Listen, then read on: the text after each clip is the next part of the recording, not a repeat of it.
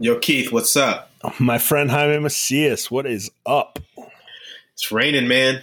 It's coming down. How about up there? Free money. That's all that rain is. I love it. I wish it would rain all the time, but not in Montecito. That's funny. You sell people rain, basically, right? You just hold on to it for a couple of years and then you sell it to them? Yeah, the rain comes down, the vine sucks it up, puts it in the grapes. We turn it into booze. You drink it. Profit. Yeah. Step 3, profit. I love it. All right. So what's going on today? What are we talking about? I got a couple things to talk about, actually. Right. Number one. So Black Panther soundtrack, Kendrick Lamar. How many times have you listened to it? 0.25 times, I guess. Dude. I listened to a couple of tracks, but I haven't gotten through the whole thing. Is it good?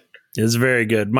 We are listening to the family safe version in the car, and then I drop the kids off at school. I yell, "I love you!" I turn it up, put it on explicit version, and it's nothing but donuts. That's what's up. That's fantastic. Oh man! All right, I'll give it a try. I got some playing time coming up, so I'll load up the old Spotify offline mode. Yeah, we were driving up to San Francisco and put that on, and instantly my children already know the words to every single song. Oh yeah? Yeah, they're in deep. Now, without the explicit lyrics, is it still things that you don't mind them incorporating into their mind space? Now you're going for the parent jugular on this one. Because I mean, it's like you can take out the bitches and hoes and fucks and shits and other words, but it's still pretty much. Hey, listen, I don't know if my kids are white or black or what are they, but Cash Sarlos, man, he is like word for word throwing up the hands in the back seat. Dad, play that one again. Play the Way song. I'm like, okay, and we hit it. And all of a sudden, I got Snoop Dogg in the back seat. That's what's up. Rolling. Oh, so good. There's something super funny about a 9-year-old kid just getting down. So great.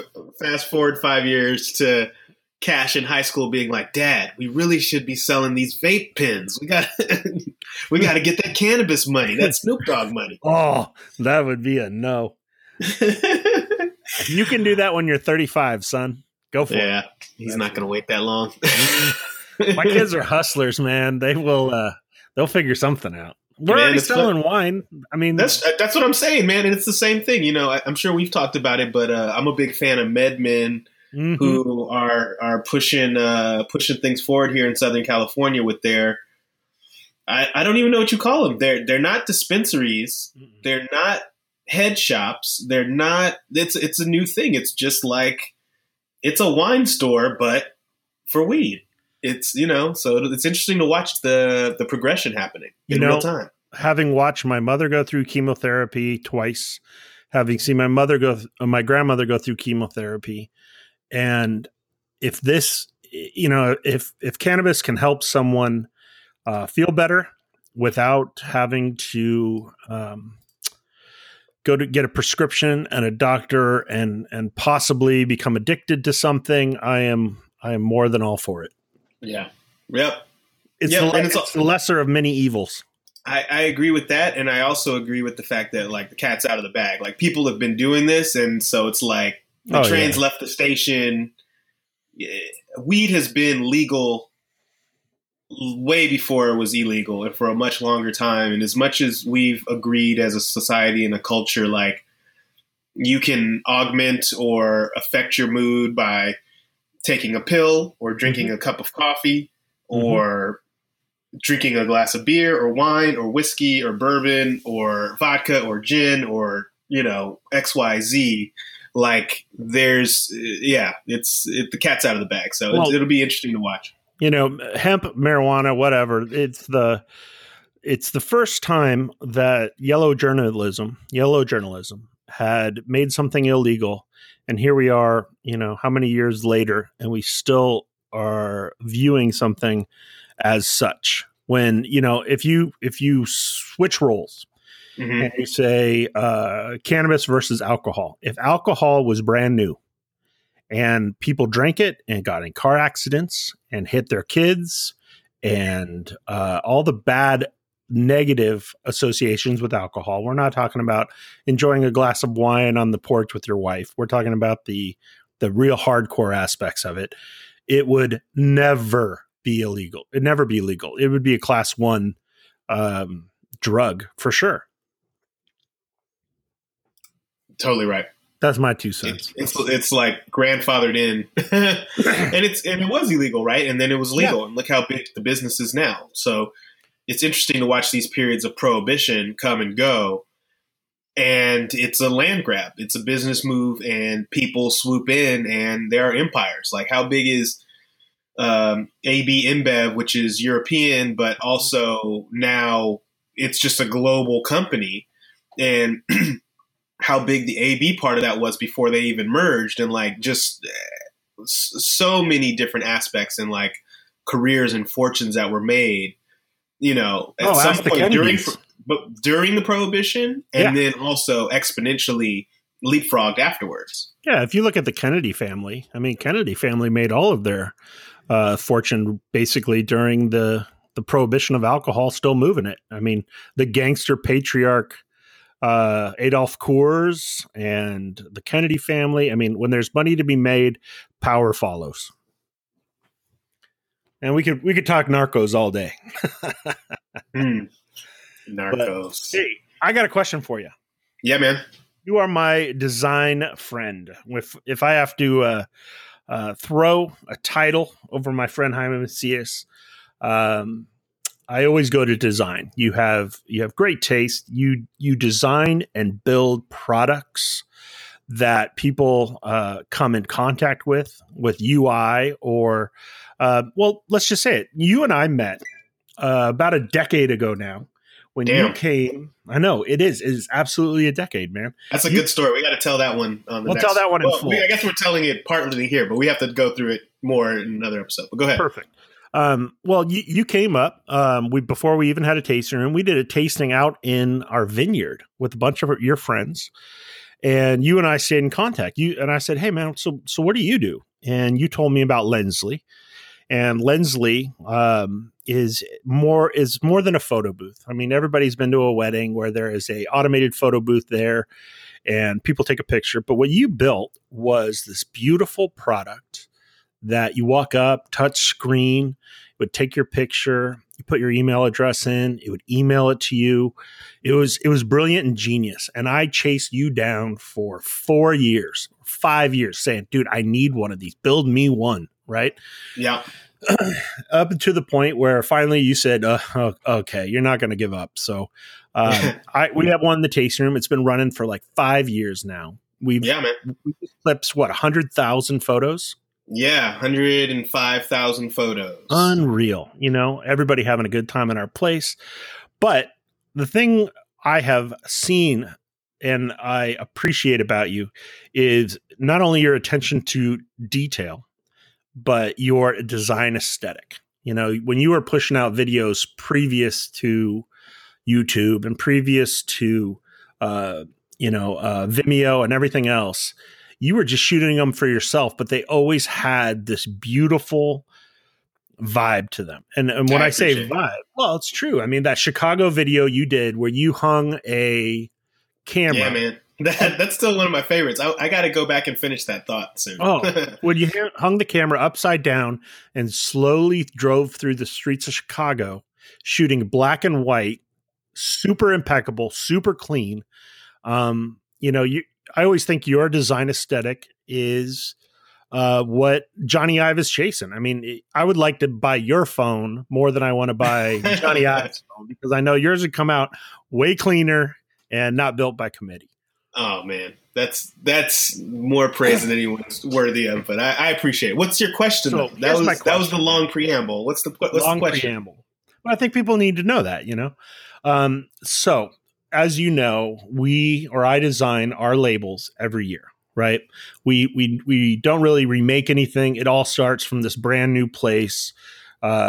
bringing photos in, typography.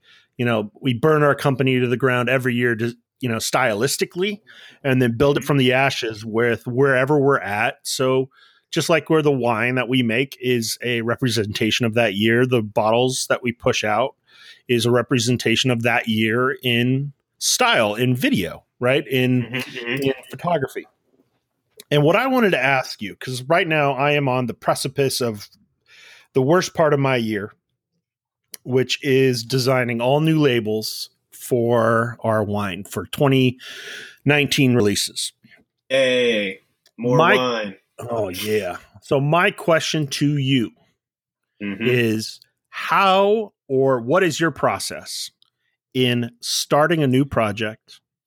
They say inspiration is for rookies. You got to get out and you got to produce. Where do you start? Where do you, what do you do previous to walking out on the court and, playing a game?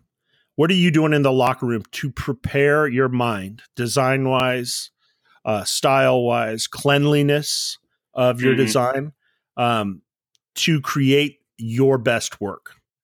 That's an interesting question. I'm picking your brain here. Yeah, it's an interesting question because I think where I'm at, coming up on 40, been doing this type of work now for 20 years or so. But it started with the photography, right? When I was 15, I took my first photography class, and I haven't really stopped shooting since then. That's funny, man, because my introduction to design was calligraphy in sixth grade.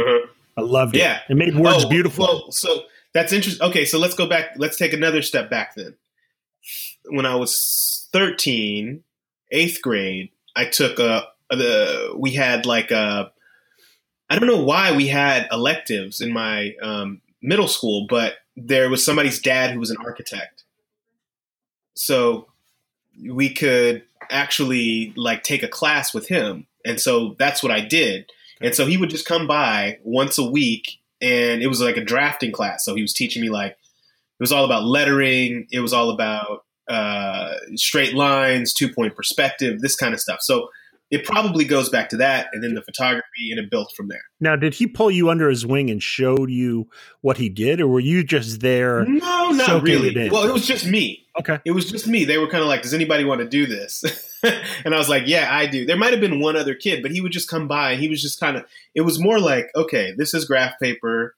This is a pencil. This is your ruler, and this is how you draw 2-point perspective. And when you're drawing a building, this is that. But mostly what I remember, he was like, you have to be able to write clearly. And this is how an architect or a draftsman's alphabet looks and numerals look, and write this 20 times, That's so weird that you bring up the draftsman's font, because I remember seeing that when I was a young kid and wondering, why does that look the way it does? I mean, it's super specialized, and it's an art form in and of itself. Yeah. Okay, continue. Mine has gotten pretty terrible, actually, at this point, which is sad. Too much typing, not enough writing. But so this is a long way around it. But what and I don't know if this is right, but I have a way of seeing. I have a type of design that has resonated with me, which is built in part on what I've done previously, in part by what inspires me and what is impressive to me that's been built externally. But there's really like these two kinds of thinking that I have at this point. Let me have and one is very immediate. One is like a gut reaction. And that's mostly how I judge things I see in the world. Like I'll see something and I'll be like, oh shit, that's good. And then I'm breaking it down. Why is it good? Do you take a picture? Like always. Okay. So I'm always kind of collecting this stuff. Yeah. Where are you dumping that into catalog? Two things. Well, there's mostly it's just going in my camera roll. Okay.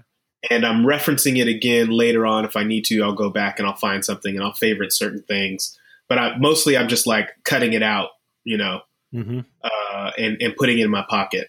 Okay. the other thing, what I used to do when it was online was I used to save everything to my found. So I miss found.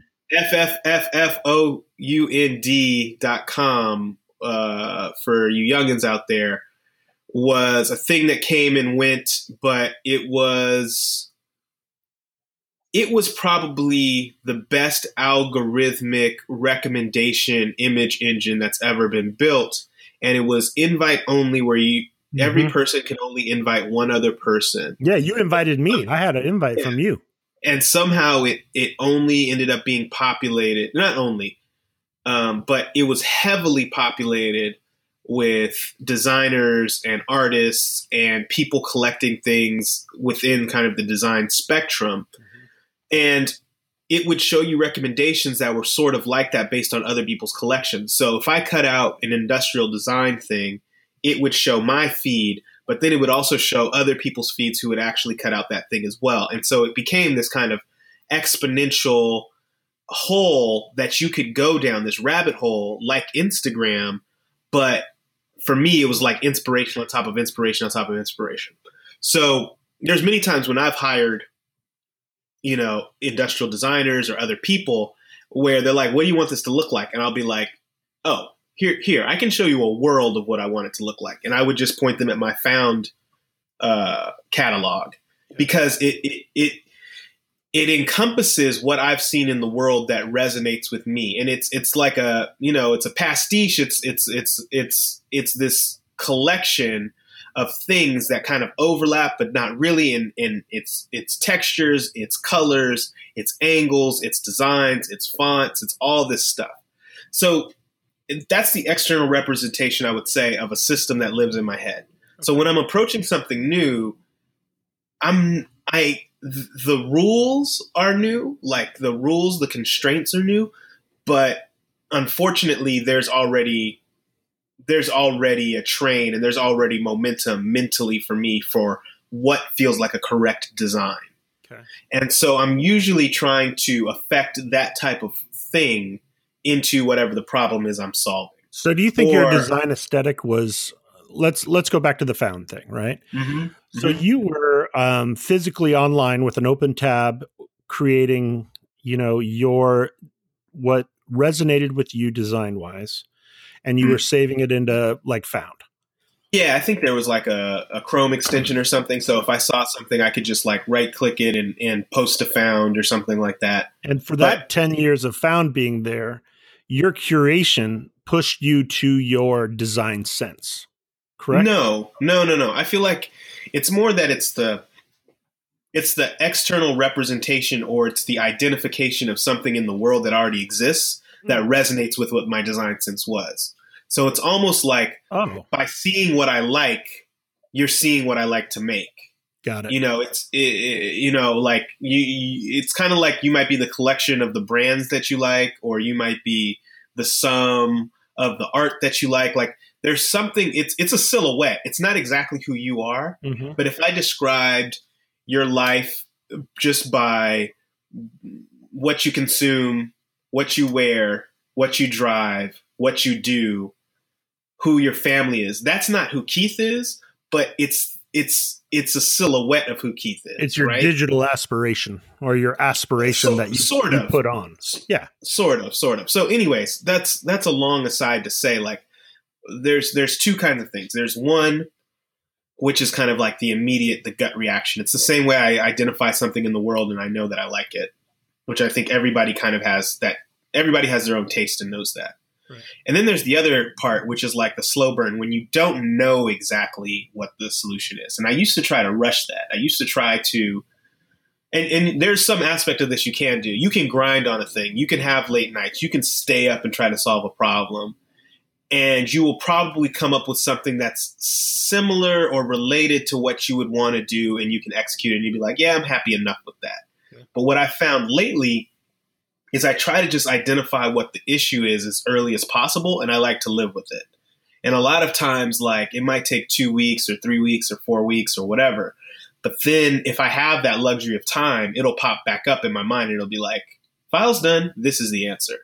So, and a lot of times it ends up having a resonance to some of those gut reactions, but it just needed to bake longer, or I needed, I don't know, the sun needed to hit me in a certain way for me to have the thought like, oh, we could do that, So just to boil down a little bit of what you're saying, kind of shift through the spaghetti a little bit.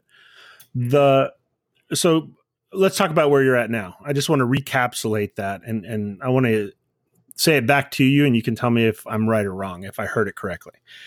Where now you're more or less bringing your problem to the forefront of your mind. Let's say you do have the luxury of time, and you are wearing it like a coat, and you are waiting for not the inspiration, but you're keeping it in the front of your mind so that everything you're looking through in those pair of glasses is starting to bake itself into what you're trying to design or create. Is that correct? No, not necessarily. It's not in the front of my mind. It's just, I'll just discuss it. I'll discuss it with you, but I'm not, like we're working on some projects, right, and we've talked about them 2 or 3 times, but we haven't pulled the trigger on much yet. Right. And it's just kind of living there. It lives between us. It's in your mind. It's in my mind. And I'm sure at one point you'll either be like, hey, I had an idea, or I'll say that. See, I always call that the dating phase. Like right now, I'm calling it date. Like the projects we're talking about, I'm dating them, right? They're sticking around. I'm seeing if they keep popping back up into the forefront of my mind. I see holes and I'm like, oh, this could work with that. Okay, this could work with that. And then pretty soon it kind of cobbles itself together. And then my job is to prepare it, bake it, put the cake in the oven, if you will, and then pull it back out and go, okay, this is what it is. And this is the clear mindset for what I have and where I want to go. Right. That's I don't know. So that's interesting though, but I let it, it's tough when you don't have the time to let something live, but not everything for me, at least right now, I'm not wise enough or old enough or have done enough to just always be like, this is the solution as soon as I see it, which I'm trying to be more patient about. It's a luxury on some of these things where they're not necessarily to the forefront where it's like, got to get this figured out so I can pay rent, but it's an interesting thing. But how does this relate to labels? Where are you at? How do you make these decisions? How do you approach a new project? Well, right now it's kind of like, I hear to everything you're saying. And right now, one of the biggest things that I approach our labels with, or our new, the new way people will be picking up our product and bringing it home, right?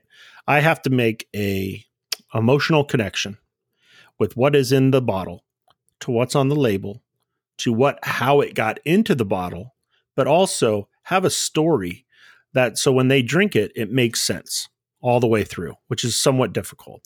So I'll give you an example. Like our Grenache Noir, right? Grenache Noir is a really great grape, but it's not a grape that everybody knows off of the grocery store shelf.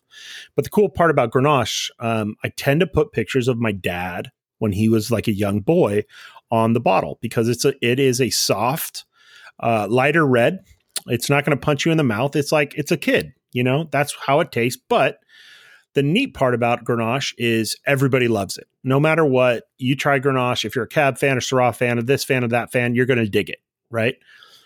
So when I have to approach that, I have to go, okay, what was that year like? And what is the visual representation of this wine that I can put on a label that people will respond to and will drink? So like right now, I'm in the part of my process that is everything sucks. So I'll look at a billion things. I'll look at a billion photos of our family, and nothing seems like it's hitting hard, and I get frustrated. I put it down, but it always stays in the top drawer. It's like sitting on the dash of my truck in my mind. And as I progress through it, the thing that always bites me, and maybe this is completely wrong, but I always say, I could just do it like I did last year. But the part inside of me hates that because I think like once I develop a style, I'm just, self-plagiarizing and I'm making it easy for myself instead of going harder in the paint and saying, This needs to be radically different. But that's the hard thing, right? Because really what you're doing is you're writing. You are pulling stories out of dirt. You're pulling stories out of sweat. And that's the tricky thing. Like what I've realized about you recently or continued to is you're poetic in a way that is very practical. And what that means is like, it's like fine art and commercial art, but trying to keep like the authenticity there. So it's like, you do have to create a framework for yourself, right? You have to create bounding lines and deadlines and what you can do and what you can't do.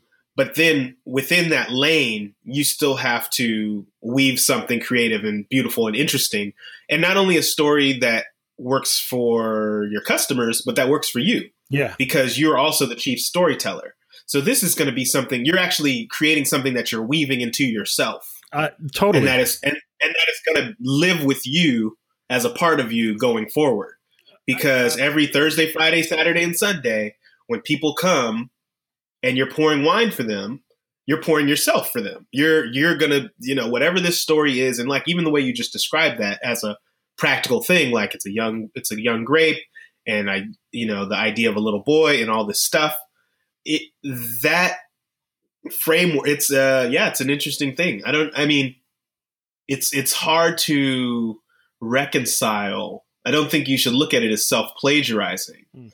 It's just that you're digging a well and you're digging deeper and deeper into the well and you're continuing to go back to that well. It's not about self-plagiarizing. It's about that is the well that you were getting the water from. But no, it's interesting. So do you really approach it, even your labeling? Is it all one project? Is it like I have to name it, I have to label it? You're naming not children, but something akin to that. You're like giving identity to a thing. The best way that I can describe it is, making wine, and once it gets ready to be put into the bottle, these. Let's not talk about wine. Let's talk about songs, right? Let's talk about music. It is, it's giving a title to the song, right? And each individual song needs a title, but it also needs its own album artwork. And the album artwork should say something about the title, and then the song should deliver. And as I work through that process, just like you're saying, it is singer-songwriter. It is this whole process from, our plow all the way to your porch. And we're not really creating a beverage. We're not even really creating a product. I'm kind of putting on the label where we were at, what we were doing at that time. But it's like when you come in, and this is the part that always gets me really, strung up. Like if you write a book, the book belongs to you until the first person reads it. And then that book belongs to them. Because how they view it, like we were talking Black Panther, we were talking about a bunch of different stuff, where when you start watching it, what the public takes from that movie is more important than what you intended. Mm-hmm. And my difficult part is I need to sit in the chair of my customer and say, are they going to understand what I just put through this? Are they going to see it? Are they going to identify it? And is it going to mean as much to them as it means to me? Mm-hmm. And that is the part that I think making labels is not hard. I can do click, click, point, point, dot, dot, right? I could farm this out to somebody and just say, hey, do it because you're better at Illustrator than I am. The part for me is focusing on the donut and not the hole. Mm-hmm. And making sure that when Jaime Macias gets this bottle delivered to him, he can open it. He can watch my little video and go, yeah, okay, I get that. It's UI, every part of making a label to me is user interface. Is it clean? Mm-hmm.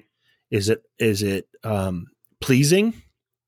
Mm-hmm. Do they understand what I'm trying to get across if I give them a little bit more information? Mm-hmm. And then when they see it, do they go, I love that bottle. I love what it represents. I love the family behind it. I love the label. And drinking it is the payoff of that anticipation. Mm-hmm. And maybe I'm putting way too much weight on this, but I'm not an artist. I think that's sounds like you are. Yeah. I mean,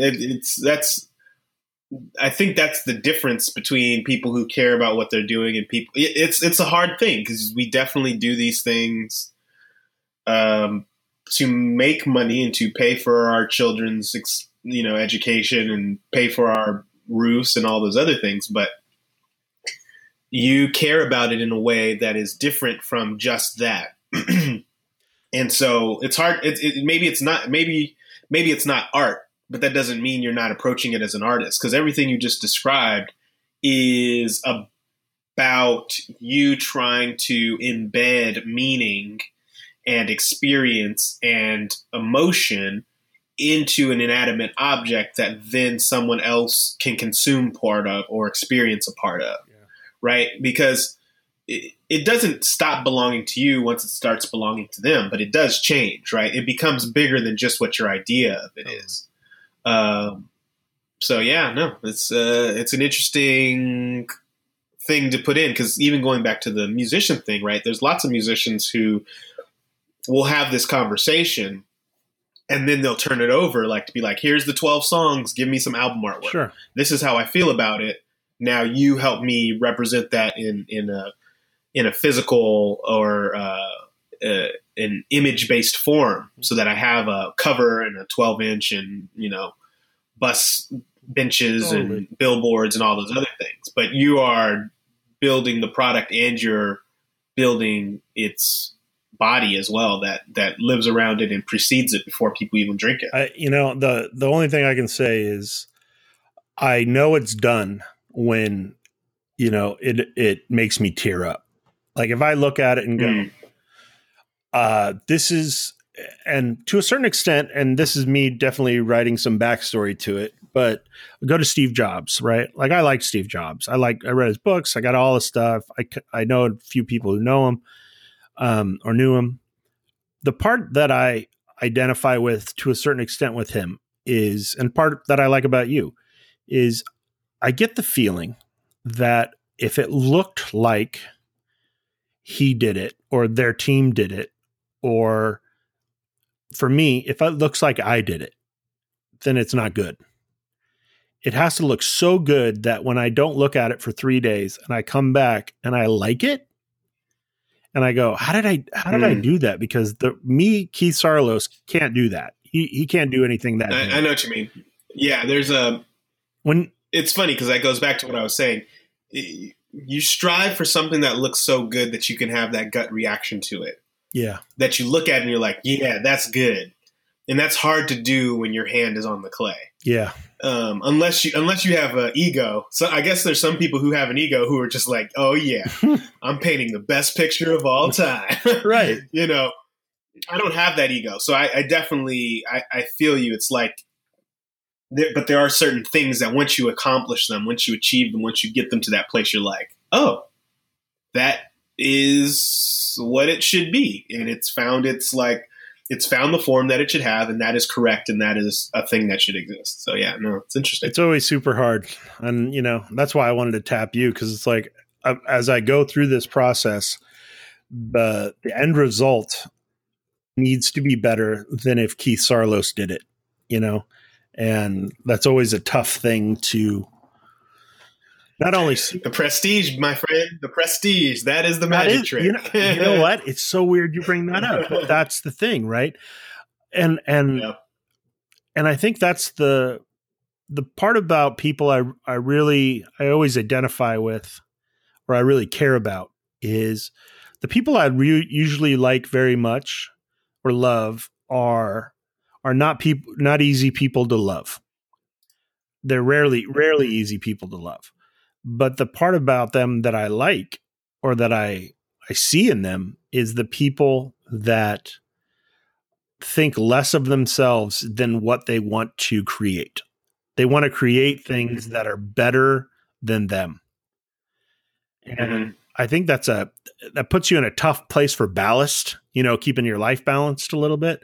But and I think that's why we lose. Like, if you talk about, like great music acts that die at 26, it always seems like, now I'm famous, but I don't think I'm deserving of this fame, or the stuff I'm making is loved by people more than someone that should be loved by those people. That's a weird way to put it, but that's that burnout or fade away kind of vibe. Right.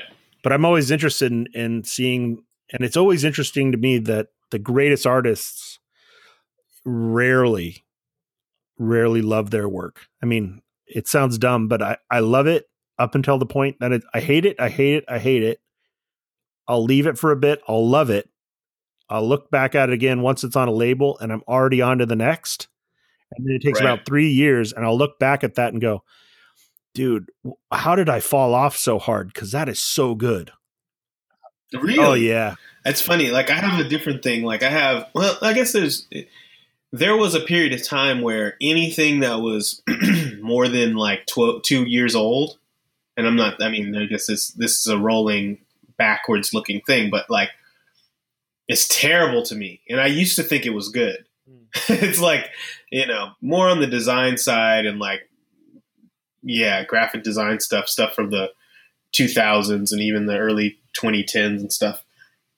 And I thought I was good, when I was making money and my clients were happy and all that stuff. But it's just so funny to look back at it and be like, oh, but that graphic stuff moves and changes in a different thing. I think that's why it's very interesting to look at, like, the things that stay strong, like, and they'll have decades long and even centuries long running aesthetics that make sense. But there's this other current that is very much fashion that comes and goes, over a period of a year or 18 months or whatever it may be. So it's interesting to watch. It's interesting you bring that up, because fashion is not what I'm going for, And I think you're going deeper than that. You're going deeper than that. Like my whole goal, like with everything we do, is it can look cool now, but I do want it to play. If it's sitting in your fridge or somewhere hiding, that, and my wife is much better at this than I, because I'll show her a bunch of stuff and her design eye is better than mine, and she'll go, "That's contrived." And I go, "Really?" And I get real upset. It's almost almost costs, me and her like fight like crazy about this. Well, it's like she's literally picking on you. Yeah. Right. It's like she insulted you. She's like, even though you're trying to be removed and like you're talking about the thing, it's like, no, you're kind of talking about me. But it's like, ugh. She's like, you're fat and you smell funny and you look weird too, and your mom this. It's like, wait, whoa, back up. I know, but the thing I appreciate about her is she goes, you ran out of the back of the end zone on that kind of a thing, where she's like, it didn't have to be all the way like that. It couldn't be, if you bring it back just a little bit, then all of a sudden it'll have. Well, that's what you need, and that's what you need too. I say that, like, that's how it feels, but you need to hear it, and that's where it's like, you need. It's one of the things in art school we used to have critiques, right? And crit is like that. It's but it's not about the artist; it's about the art. But still, it burns. It's funny. You need that circle of people who can tell you that. That makes you stronger. That makes the work stronger. But it still hurts, and you still have to build up, because when you think you've got it right and you've poured yourself into it, you start to be like, I got this. And then somebody comes in and they're like, that's just the Coca-Cola logo and it says Sarlos and Sons. And you're like, no, it's not. Yeah. Wait. I mean, no, I think it's funny. We're going for something. I think this is where our shared aesthetic and why we appreciate each other. It's like you're going for something that could be 50 years old or could be from 50 years in the future. Yeah. Right? It's like, that just makes sense. Yep. Right. It has to, and that's what I think a lot of what I'm trying to say is like, I think I really think the aesthetics have to make sense. I think you hit, man, I think you put a golden nail in that, where you said you build things, say it again. You want to build things that look beautiful 50 years ago. Well, I don't know if beautiful is the word I would use, but yeah, you want to build something. You want to build something that when people see it feels like it could have always been there, and it feels like it can always be there, right? Like that's what I'm going for. When I build a fixture, you should be like, I haven't seen that before, but if you told me that was from the 80s, cool. And also, if I looked at it in 15 years, it would still look good, you know, or the 70s or the 60s. Like it just should make sense. And there's a proportion, there's a weight, there's a presence. There's a treatment of materials. There's some aspects of like utility that come into that, but all of that stuff, like beauty, is the result of that equation. I've always loved I've always loved the term inevitable. When you design something, it's inevitable. Yeah, that's a design that should be. And so this comes back to the beginning, right? I think that's what we're looking for. And the inevitable is not always immediate. And that's why I think there's the patience that you have to have sometimes. And if you're lucky, some portion of the inevitable will present itself to you. Mm-hmm. So, you know, and you'll see it, you know, you'll be like, there it is. And then it's your job to execute that.